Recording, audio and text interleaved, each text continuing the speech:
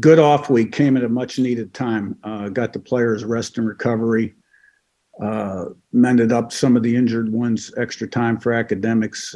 Coaches used it as an opportunity to hit the road in recruiting 2 days and get a lot of recruiting tape evaluation done when in the office, and also a time really to kind of do a self-scout analysis of yourself, things you do well, things you can do better. So really felt good about the way that went and look forward to playing down at Louisville 7:30 Saturday night, against a team right now that probably playing better than any team in the ACC at this moment in time.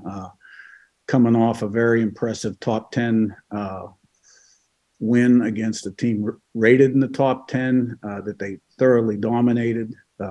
8 turnovers, 8 sacks, number 1 in the country in sacks, plus 11 turnover ratio. Can't imagine really anybody playing much better than them in that conference, right now. Defense is extremely impressive. Athletes and players, across the board. Good depth. Quarterback's a great player, which we all know, but he's got all the pieces, the supporting cast, offensive line, running backs, receivers. So they're playing really well and be a tremendous challenge. Hey, Coach, we'll start with Perry. Good morning, Coach. Good How morning. perhaps are you preparing for that defense, that Louisville defense that obviously seems to be posting, these huge numbers as well? Yeah. Well, we're going to have to obviously play very well. I got to protect the quarterback.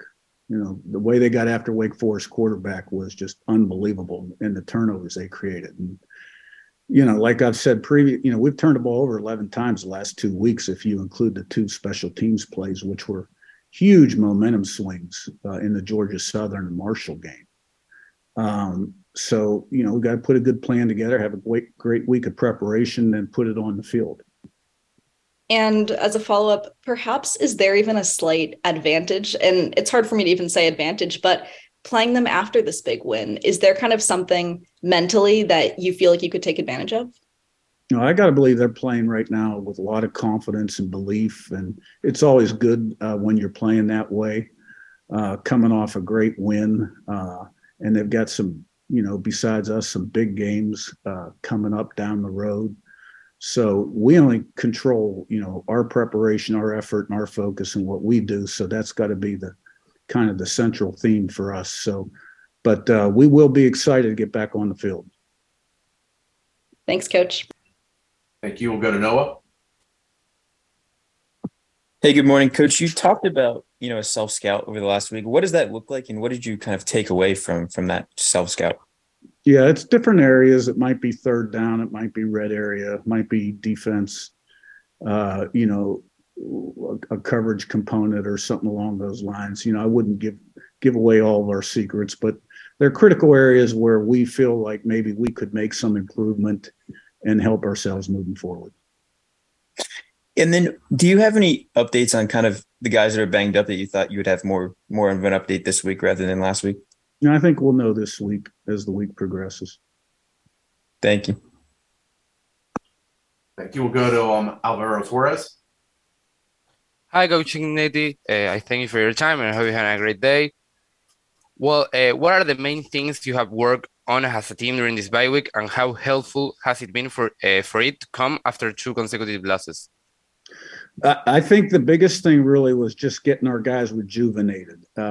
We've been at it pretty good, making this jump, coming off, of an FCS roster where you didn't have kind of 2, 3, 4 years to build the quality depth and, have 85 on scholarship.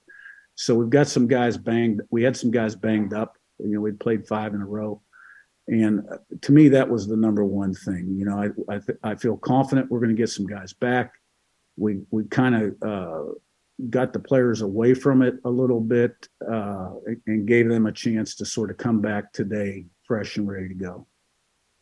And a quick follow-up. Well, you talk about a little about Louisville defense. That defense had an impressive performance against Wake Forest, and 7 different players forced turnovers. What have you seen from them, and what stood out the most to you about it?